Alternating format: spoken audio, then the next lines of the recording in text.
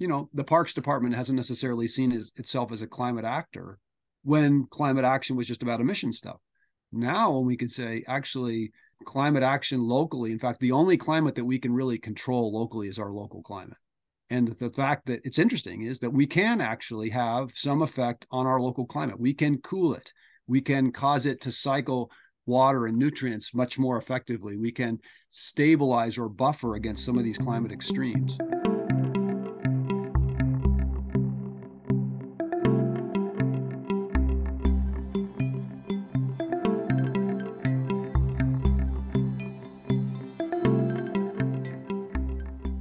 Hey everybody, welcome to the Internet of Nature podcast, a place to explore the emerging technologies and the practitioners that are building greener, healthier, and smarter communities. I'm your host, Nadina Khala. In this season of the Internet of Nature podcast, we explore the future of urban forestry, together with Planet Geo, a pioneering urban forest software and consulting company. I partnered with Planet Geo because they are at the forefront of trees and technology, helping communities around the world map a greener future. Together, we've chosen 9 key topics facing the future of urban forestry. In today's episode, episode 7, we're diving into how we can align municipal climate change policy and urban forestry policy. On its face, there is a strategic connection between climate change and urban forestry initiatives in meeting both short-term sustainability goals and long-term success in urban forest planning. But even though wildly similar in their ambition, at times, most city governments haven't connected the dots, or at least not all the way. To help me address this, I've invited Brett KenCairn. Brett serves as the City of Boulder's so in Colorado, Senior Policy Advisor for Climate Action. And he leads the city's Natural Climate Solutions team. He is also the director of the Center for Regenerative Solutions, a national initiative to expand natural climate solutions nationally that is co-sponsored by the Urban Sustainability Directors Network. Brett's primary responsibility is the ongoing evolution of the City of Boulder's climate action initiatives. Over the past 2 years, Brett has coordinated cross-department and multi-stakeholder initiatives in soil regeneration and sequestration research on agricultural lands and an urban forestry expansion campaign at the local, regional, and national levels. My conversation with Brett delves into what climate change policy has gotten wrong so far, and how can we harness the rapidly growing interest in natural climate solutions to bolster, specifically, urban forestry initiatives. It's a fascinating conversation, and I have to say, Brett is one heck of a speaker, so I think you're going to enjoy this one. Without further ado, here's my conversation with Brett. Hi there, Brett. Welcome to the Internet of Nature podcast. Well, hello there, Nadia. It's very nice to be with you. Thank you for coming on. So I think it would you have a very unique role within the city of Boulder. So I think before we get into that and what that means for your work today, who is Brett and why does he do the work that he does today? Well, I live in Boulder, Colorado, which many people consider to be this kind of mecca of some sort. But I grew up north of here in Wyoming, and we didn't actually have a very high opinion of Boulder or Coloradans in general. Is that right? Wyomingites feel themselves to be like the true Westerners, and the Colorado people are just a bunch of John Denver followers or something. So I've been in sort of a land-based situation most of my life. My father was a fisheries biologist for the Game and Fish in Wyoming, and so I spent a lot of time back in the time when you could go along with your dad on his job. So I spent a lot of time in the rivers and lakes and backcountry of Wyoming looking at fishing habitat and things. So I've always had this sense of really wanting to continue to be connected to the larger living world. And then a number of years ago was a part of the early days of sustainable forestry. I'd been involved in sustainable ag, and we took the principles of how you might think of a market-based framework for supporting sustainability, and we took it from ag into forestry, and we launched the first certification program for sustainable forestry and forest products up in the Northwest, and that actually ultimately ended up working with other organizations around the world. We created the Forest Stewardship Council. So I had that background of working on forestry issues for many years, and then actually had the privilege of starting to work with tribes for quite a while. Spent a long time working with the Navajo communities in New Mexico and in Arizona, and then ended up feeling like it was time to finally settle down. Met a girl who was from Boulder and wasn't going to go anywhere else, and I decided, well, that's not a bad place to land. So that's what got you amongst the John Denvers after all. Yeah, reluctantly, but it's not such a bad thing. Oh, good. And then how did that, so did you immediately start working for the city of Boulder when that move happened, or did that happen later? Well, not quite. I've been sort of a serial social venture entrepreneur, if you will. I've started 3 or 4 nonprofits and a couple of kind of green business types of things. But then, when you get married and you actually have your first kid, you realize health insurance is a good thing. Having some sense of like where you might be able to get any retirement savings together, because I had spent 40 years doing other things. And so, but I actually happened to be just super fortunate. It was the only time that I ever used my master's degree, which I got in community and regional planning, which was a prerequisite to apply for this planning department job that was to help the city write its next generation of climate action plans. So it was 2013, and the almost all these cities who had been part of this whole movement of cities that had signed on to the Kyoto goals, their plans all were expiring. And so there was this whole generation of plans that had to be updated. And I was brought on to the city of Boulder to help write that new plan. It was supposed to be just a 6-month gig, and then I was going to go on to do some environmental planning with them. And of course, it took us 3.5 years to finally get the plan out the door, because the science kept changing. Like the whole framework of what the plans had to accomplish really changed dramatically. But that was also, in the in the era, the whole first generation of this climate action movement, from especially the city's perspective, was almost entirely focused on emissions management through changing energy systems. And so I spent 8+ years really in the midst of how you change utilities to be focusing on renewable energy, how you do electrification and those kinds of things. But when we wrote that plan, we started to try to create a placeholder in that climate action plan for the city, that there were other things that were also critical for climate stabilization. One of them being working with the larger living world. Like ecosystems are a really important part of that. We couldn't quantify it that closely, but we knew that there had to be a placeholder for that. We published that plan in 2016. Actually, in 2017, one of the landmark studies came out called Natural Climate Solutions. It was the first international assessment of the potentials for living systems sequestering carbon. And then in 2018, actually, the IPCC came out with its next major assessment. And one of the things that assessment said, which really turned the whole climate field on its head, was, we told you in 2014 that you're going to have to hit 80% emissions reduction by 2050 to stabilize climate. Well, unfortunately, you still have to hit 80% emissions reduction, but it's probably going to have to be more like 2035. And by the way, that isn't even going to be enough, because we've released so much carbon into the atmosphere that now we have to bring a whole bunch of carbon back down out. And then they came out the year later with this landmark analysis called Climate Change in Land, which said the only way we actually know how to do that in any scale anytime soon is working with natural systems. Right. So that really still started to kickstart this new focus area of what was then called natural climate solutions. And some people still call it that. But that framing, natural climate solutions, was still really based on a kind of reductionist view of the living world as just another form of a carbon sucking machine that we needed to sort of augment. And I think what's really emerged over the last few years, and one of the reasons why we now call our work nature-based climate solutions, is because really there's a whole much broader set of values and benefits of working with living systems that we need to maximize and optimize for, like creating more shade, like creating more water absorption, like kickstarting evapotranspirative cooling cycles that isn't just about sequestering carbon. So that's the work that I've been doing over the last several years, has really been pivoting into this realm of what we call nature-based solutions now. And I'm excited to say that, after years of trying to really argue for the validity of this, we finally kind of won the day, at least in terms of our local city organization, and our climate team endorsed the creation of a new team within our organization called the Nature-Based Solutions team. And so for the first time this past year, we stood up this new team. And simultaneous to that, we actually were having this conversation in a broader network of cities and counties across the country in the form of the Urban Sustainability Directors Network. This is a network of about 230 or 40 cities and counties from all over North America who've been working for over a decade on a whole bunch of different approaches to sustainability and climate.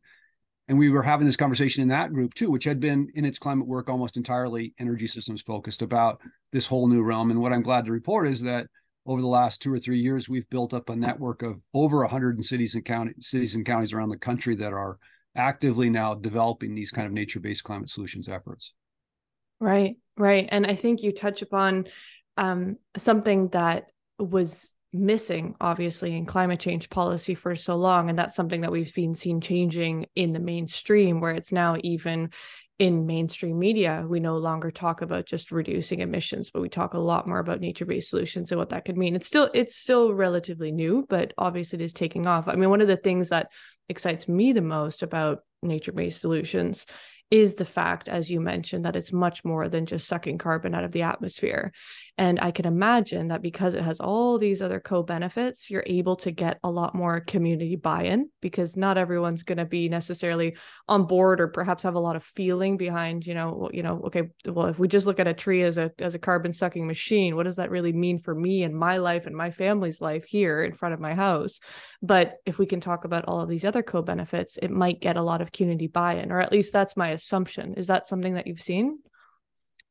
Yeah, I see a lot of things around this topic. One of the things that we know in the climate movement is that we've done an absolutely terrible job of framing the issue.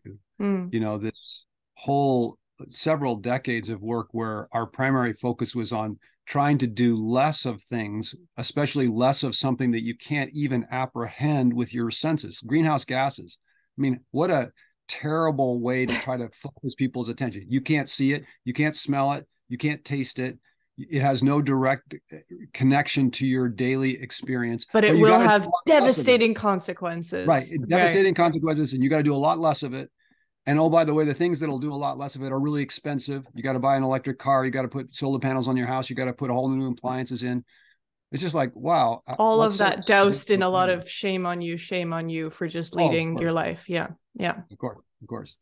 And so I think one of the things that we've tried to do at the outset of launching this whole new area of climate action is to reframe it around things that are in the direct experience of the people we're trying to engage. And so, in fact, just coincidentally, as you can see, I'm wearing the hat for this campaign that we've created in our community called Cool Boulder. Cool, I see it. Yeah. And so, and it's kind of a double entendre, of course, but it is about the fact that we need to create cooler communities. And so what are the things that we can do that accomplish that objective?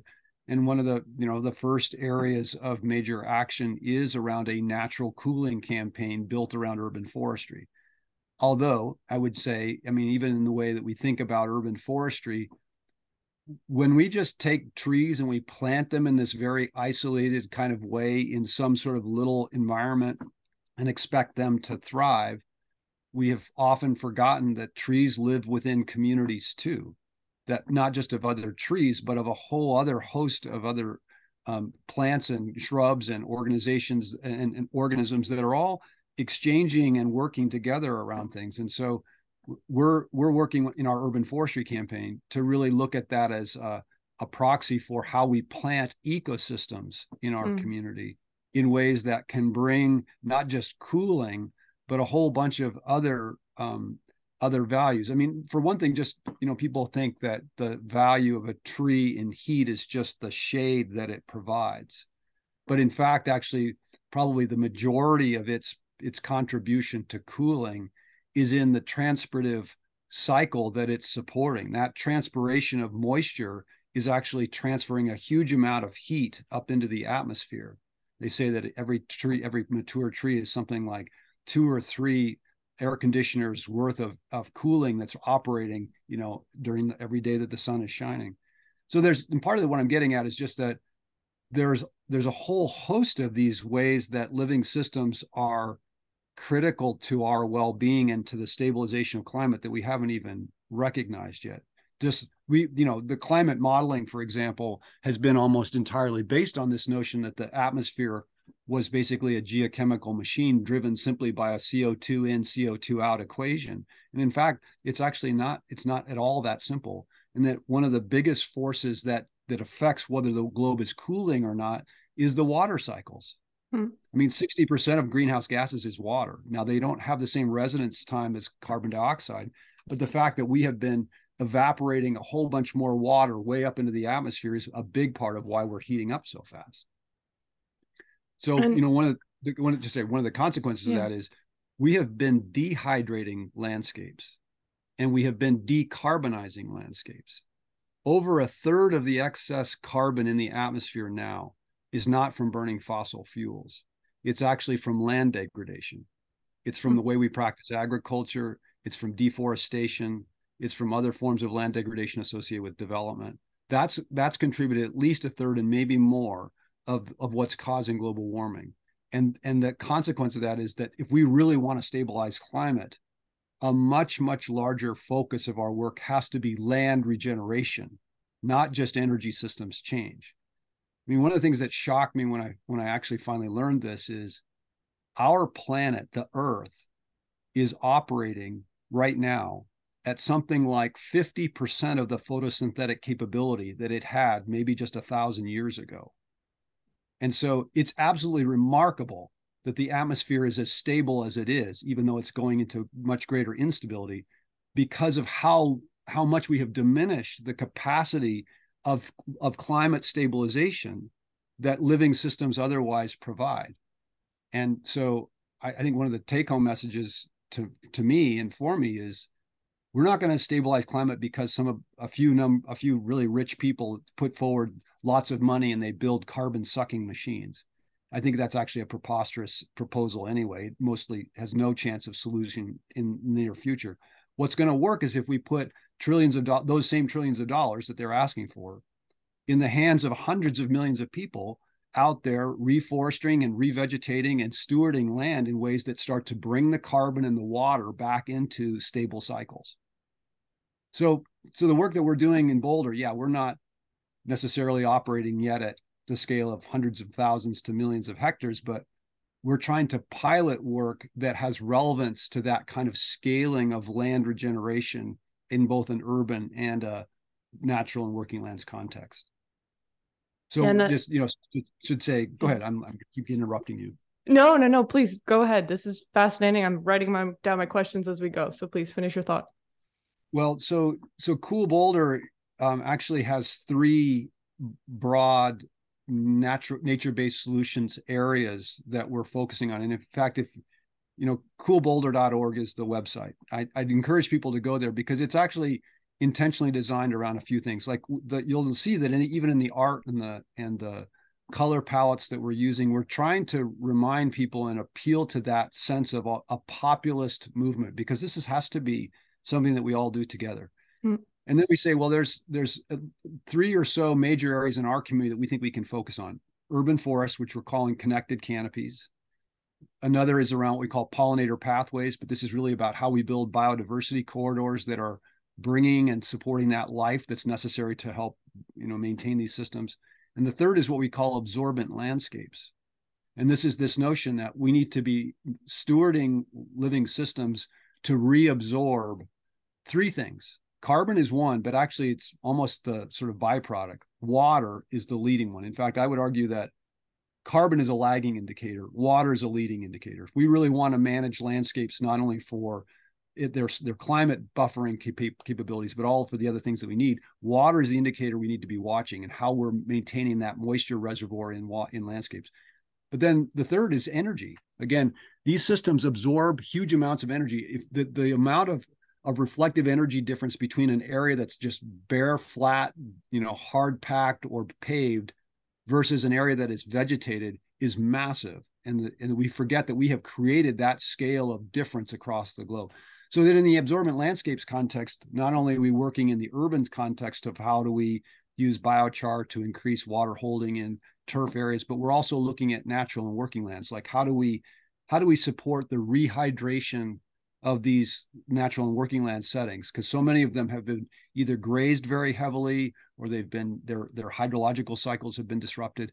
And even relatively small, simple actions like building these kind of hand-built rock water slowing structures can start to actually rehydrate these landscapes in ways that they just kickstart again all these different pieces, the biodiversity cycles, the water cycles, et cetera.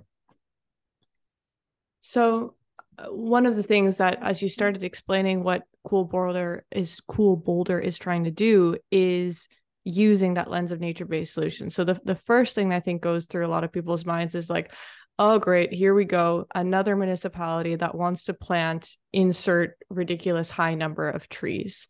And I think that's where a lot of this has gone wrong, where a lot of this focus has been on carbon. Ergo, we must plant more trees to soak up more carbon. And really what you're describing is 3 distinct pathways. So this urban forestry lens, building absorbent landscapes, as well as pollinator and wildlife connect corridors. Did I summarize those correctly? Those 3? Yeah, that's right. So how this feels like a much more practical and well thought out and 3 pathways that are actually going to lead to a lot of the outcomes that we want to get to, versus if we just say that every municipality should plant 1 million trees, where again, we're talking about these single individual stems that have they're really not even part of a community, as you mentioned. How scalable are these 3 different pathways to other cities outside of Boulder? Is this kind of a blueprint or a green print, if you will, that other cities could be following? We believe so. I comment on a couple of things. So one of the things that we have tried to acknowledge in Boulder is that we are a city of disproportionate privilege in terms of the resources that we have, the wealth in our community, the kinds of just good governance capacities that we have because we have a well-funded local government. And that a couple of 2 or 3 years ago, we really started to recognize that in our climate work, which in many cities has been very sort of city-centric, like we set these climate goals for ourselves. Mm-hmm. And the whole theory of change has been like, oh, if Boulder can achieve net zero by 2030, then somehow other communities can do it. So we've shown that it's possible, and that's what's going to lead to change. Well, there's a lot of barriers that a lot of other communities have that it's not going to be as easy for them as it would be for us. Not to say that it is easy.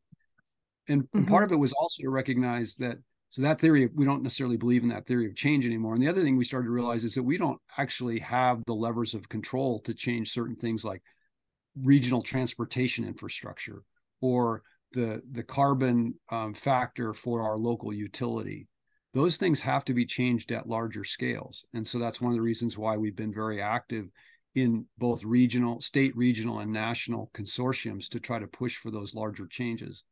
So I've been really privileged in that our community recognized the value of trying to promote and support nature-based solutions beyond our own boundaries. And so we partnered with the Urban Sustainability Directors Network to create a new entity called the Center for Regenerative Solutions that is actually working with cities and counties across the country. And in fact, in March 30th, we're launching the first sequence in what we're calling an Urban Nature-Based Climate Solutions Accelerator. And the first sequence is going to focus on the intersection between urban heat and urban forestry. And there's going to be 5 modules, each a month in duration, in which we're bringing in some of the best folks we can find around urban heat modeling and management, urban forestry management, equity-centered community engagement, equity-centered workforce development, leading edge codes and policies. Because we know that unless we can support and encourage and enable a lot of other places to move in the same direction, then just because Boulder accomplishes it, we'll make a better community for our community members, but we won't accomplish our climate objectives. Hey, everybody. Thanks again to this season's sponsor, Planet Geo. Planet Geo has a suite of software and services all designed to shift the urban forestry conversation from hypothetical to reality. See the link in the show notes to learn more. And now back to the show. As you've been doing this work, is there a lot of convincing that you still need to do? Whether that be to constituents, citizens, other politicians, other departments within the municipality, do you find yourself having to do a lot of persuasion? Well, one of the things that's somewhat unique about the nature-based solutions space is that, or that's different than the period of time in which climate action was almost exclusively focused on energy systems. Yeah. Was that period of that work and that period of time was one in which there wasn't really any other city department that was doing energy systems work in a community. And so there wasn't like you were treading on any other department's territory. Yeah. And so lots of cities formed these climate teams that were fundamentally kind of operating largely independently, working on this energy systems. And it would have some effect, like you'd go to departments in your organization and say, hey, can we look at your emissions factors and can we help you change that and so on. But the minute you enter into the nature-based solutions space, then suddenly you're in somebody else's territory. You're in the parks department's territory. You're in the agriculture department's territory. You're in the open space group's territory. Public health. Really, yeah, exactly. So it compels us to exercise or engage in a kind of multi-stakeholder, multi-sectoral approach. And I think that's something that many cities are just starting to try to figure out. Like, how do I bring all these different departments together and work on that? Because, the Parks Department hasn't necessarily seen itself as a climate actor when climate action was just about emission stuff. Now, when we could say, actually, climate action locally, in fact, the only climate that we can really control locally is our local climate. And the fact that it's interesting is that we can actually have some effect on our local climate. We can cool it. We can cause it to cycle water and nutrients much more effectively. We can stabilize or buffer against some of these climate extremes. And so in a certain way, especially too, the other thing that's been happening at the local jurisdiction level is that, especially over the last couple of years, climate change is not an abstract notion about whether it will or won't happen. It's happening, and it's having a big impact. And so even in places that have been historically big players in the sort of conventional climate action as carbon management space, we're having to think about prioritizing our resources differently, because now we have to prepare to encounter and live through all these changes. And the thing that's kind of cool about nature-based solutions is that it can actually do both. It has a kind of climate stabilization aspect, but it definitely has a climate adaptation and resilience aspect. I think that's precisely what makes this field so exciting. And I think, importantly, a lot less polarizing, politically speaking, than climate change policy has in the past. Is that something that you've seen? Well, yes, but because in part we haven't really been willing to come face to face with this underlying reality that at the bottom of it is the fact that human beings have been degrading the living systems on the planet at such a extent and now pace that it's now finally coming back to really get us. And that means that we are going to have to seriously rethink how we do agriculture. It means we're going to have to seriously rethink whether we're going to allow forests to be cut down or what the consequences of that will be.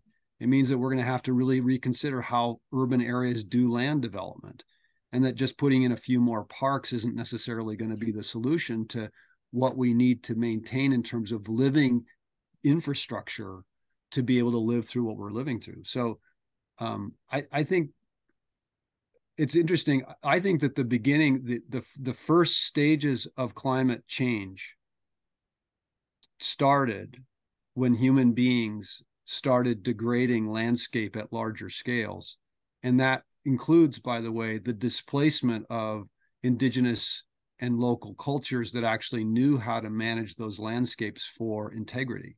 And so we have so much work to do in terms of land regeneration that I think that part of it hasn't been fully acknowledged. The flip side of that is I really do see this kind of amazing upwelling of longing and desire on the part of not just our community, but many surrounds that I see for people wanting to connect to the living world and feeling like, is there something that I could do that has a healthful, positive, beneficial impact? And the cool thing about nature-based solutions as climate action is that even if you have a little backyard patio, you can start.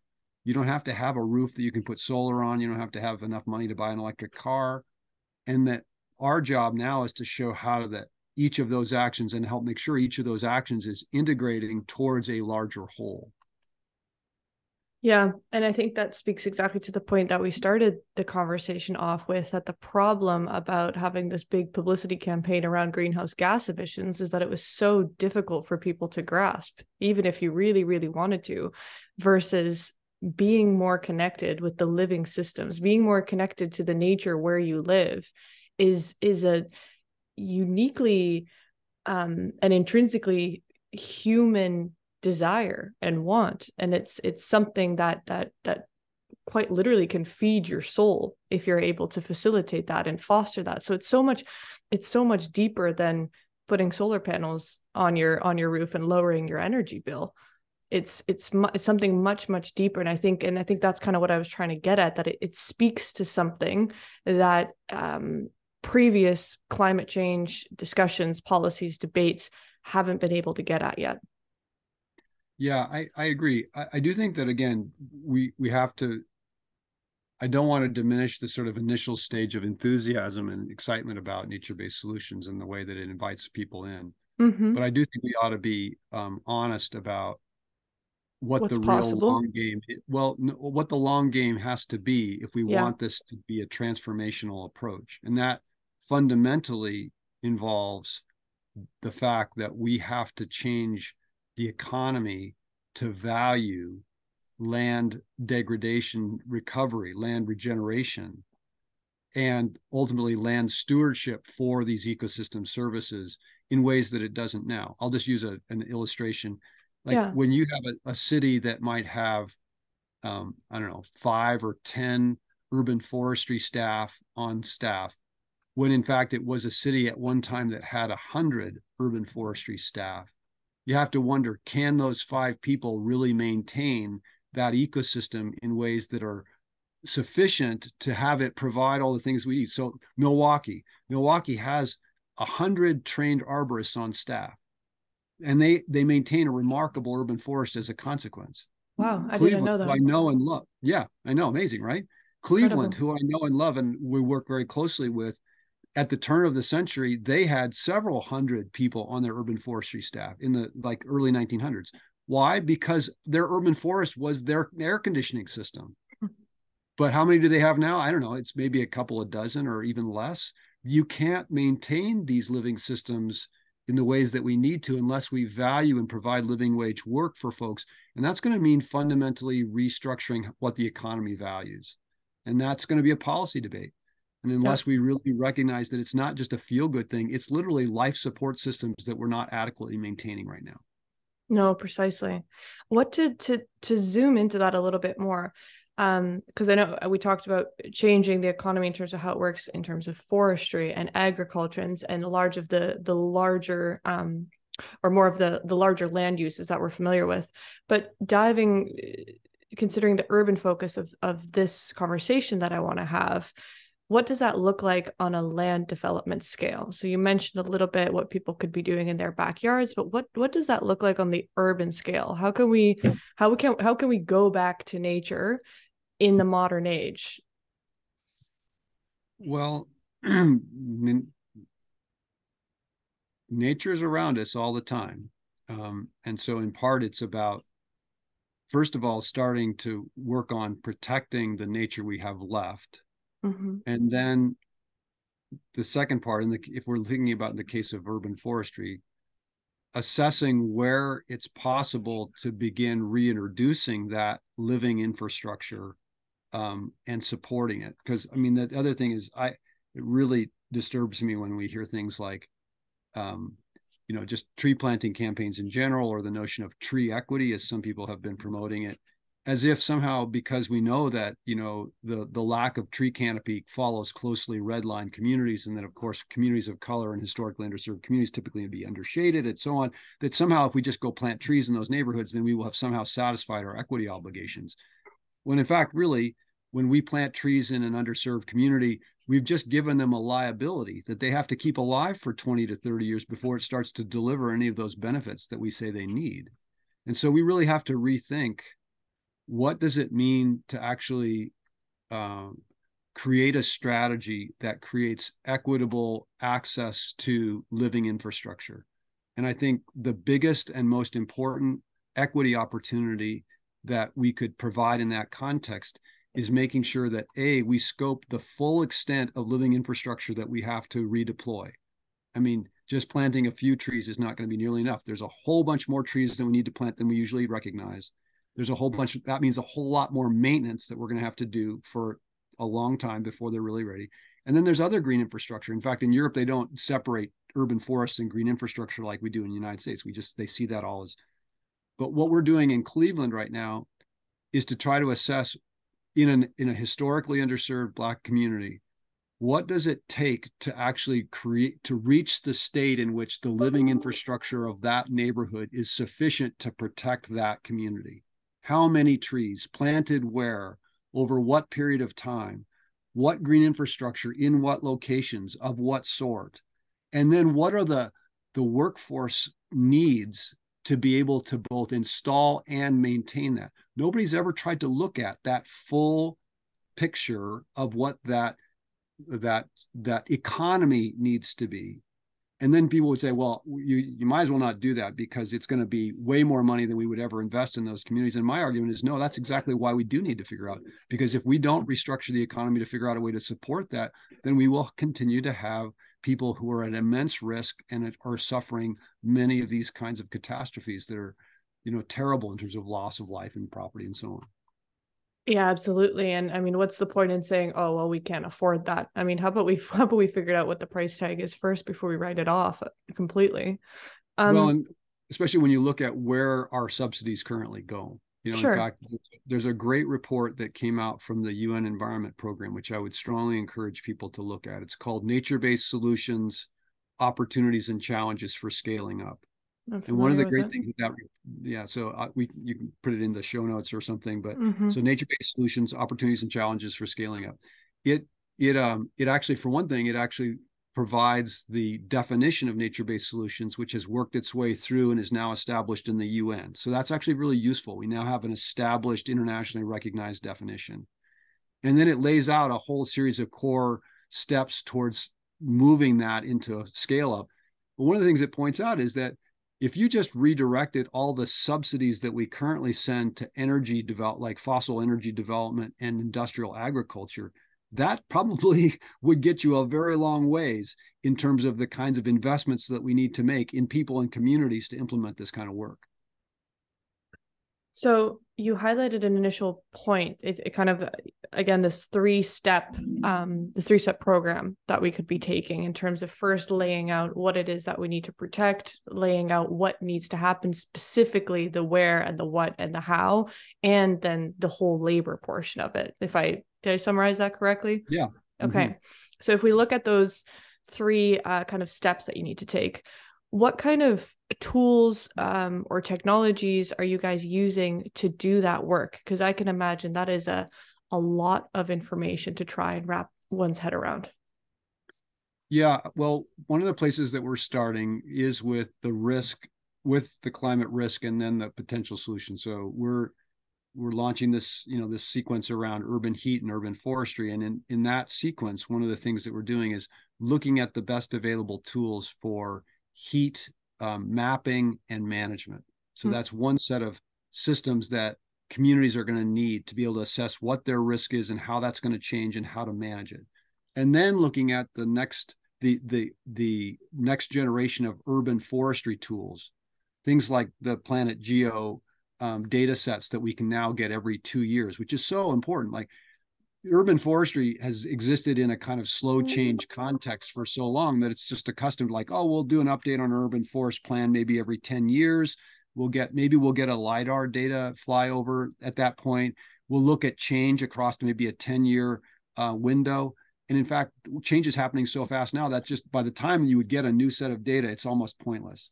So this notion of fast change data systems like Planet Geos, along with canopy analysis tools coupled to heat management tools, start to really tell us where do we have those challenges and how much of that can we address through this nature-based approach. And then I think that the second step is, how do we direct the economic opportunities that are created or that need to be created to implement that into those communities that are most historically at risk and underserved. And that's where amazing work like Power Core Philly and others, where they've been doing tremendous work around equity-centered workforce development. That's another group that's actually going to be in the accelerator and providing training around equity-centered workforce development. And then how do we work with the communities who are at risk so that they are a part of that planning process? You know, Kate Mingoya from Groundworks tells this amazing story about, she lived in the Bronx at this one point. It was during Mayor Bloomberg's Million Tree Initiative. And she said she walked out of her door one day and out on her street that was just suddenly planted with all these trees in this urban neighborhood. And she went to work and she came back. And by the time she came back that next day, all those trees were cut down and thrown in the street. And so she went to this old woman who was kind of the person who watched over the neighborhood. She said, like, well, what happened? And the old woman said something like, nobody asked us if we wanted trees. You know, and so there's this sense of we have to also learn new ways of engaging communities that we think are at risk or in need or what have you. So I think we need these pilot projects. That's one of the reasons why we're working really closely with a bunch of groups in Cleveland, because we think that they're very well positioned to try this out. I think there's amazing work going on in Austin and Sacramento. Part of this is, how do we start sharing the lessons that are being learned as we try to take a new approach to this urban forestry and other nature-based solutions. Yeah, absolutely. And that touches on a really important point as well, that's been coming across more and more throughout the podcast, is that I think for a long time, urban foresters, so right, we've talked a lot about, you know, kind of what climate change policy might have gotten wrong in the past, but also urban foresters and urban forestry policy, I think, has fallen victim to, at times, looking at open space, looking at a grass field, looking at a brown field and thinking, aha, perfect, a blank canvas for me to go and plant my trees, without so much as a thought or a care to who actually might already be using that space, both humans and non-humans alike. Right. Yeah. Brett, one of the last questions that I wanted to ask you is this idea of, well, there's a couple. I'll leave it at one. If you could go back, let's say to 2016, when that very first report came out, and there was something that, you wish you could do over again, or perhaps something that didn't go your way, or a challenge that you came up against, what would that be?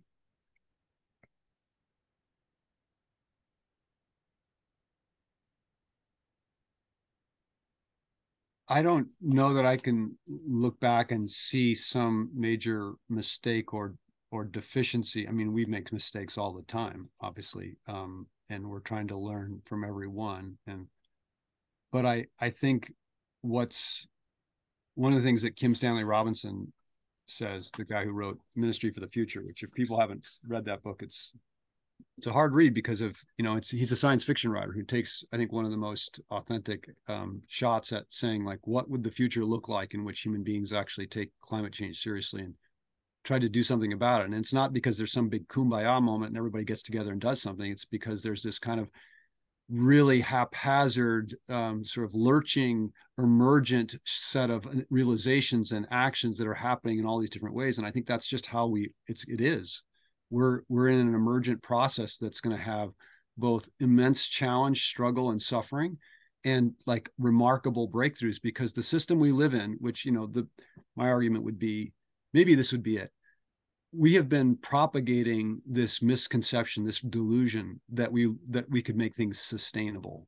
And of course, this was always a kind of very elitist notion, because it was the people who basically lived in developing developed world's settings that were relatively comfortable, who had the privilege to talk about sustainability because we'd offshored most of the impacts of the society and the economy that we created.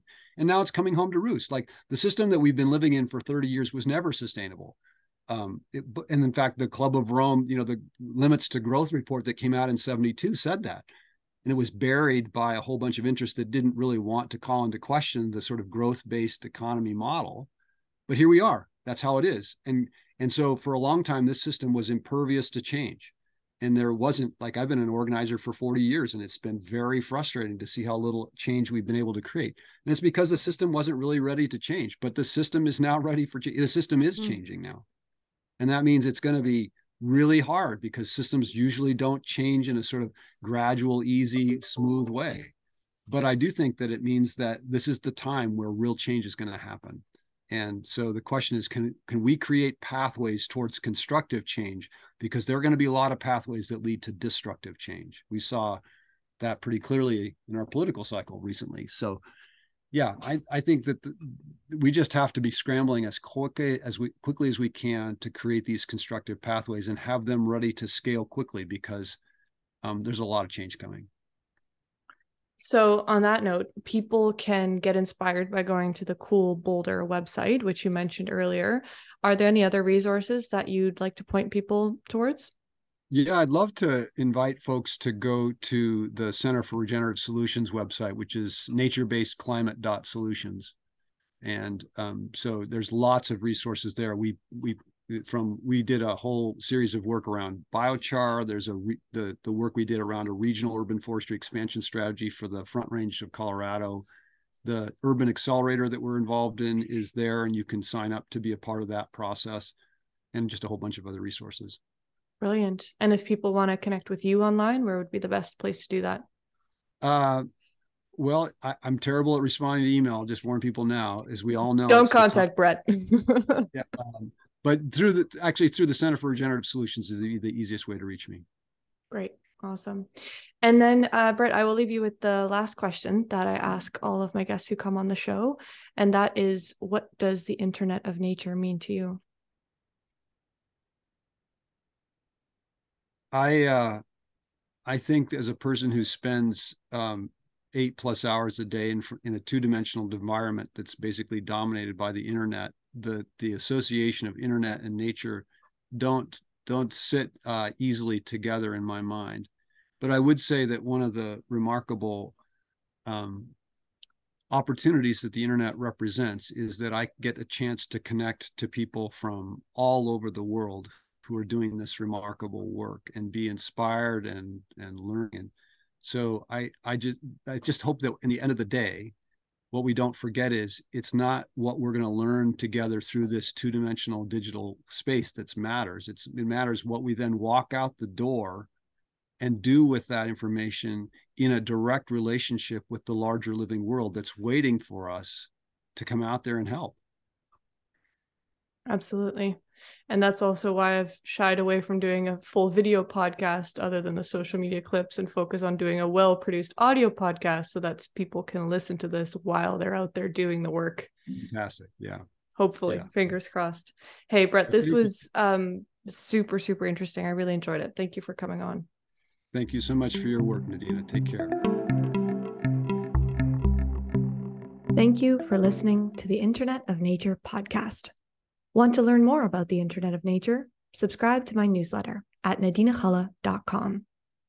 I'm looking forward to bringing you another great guest next week. As always, remember to subscribe on your favorite podcast platform and leave us a review if you learned something new.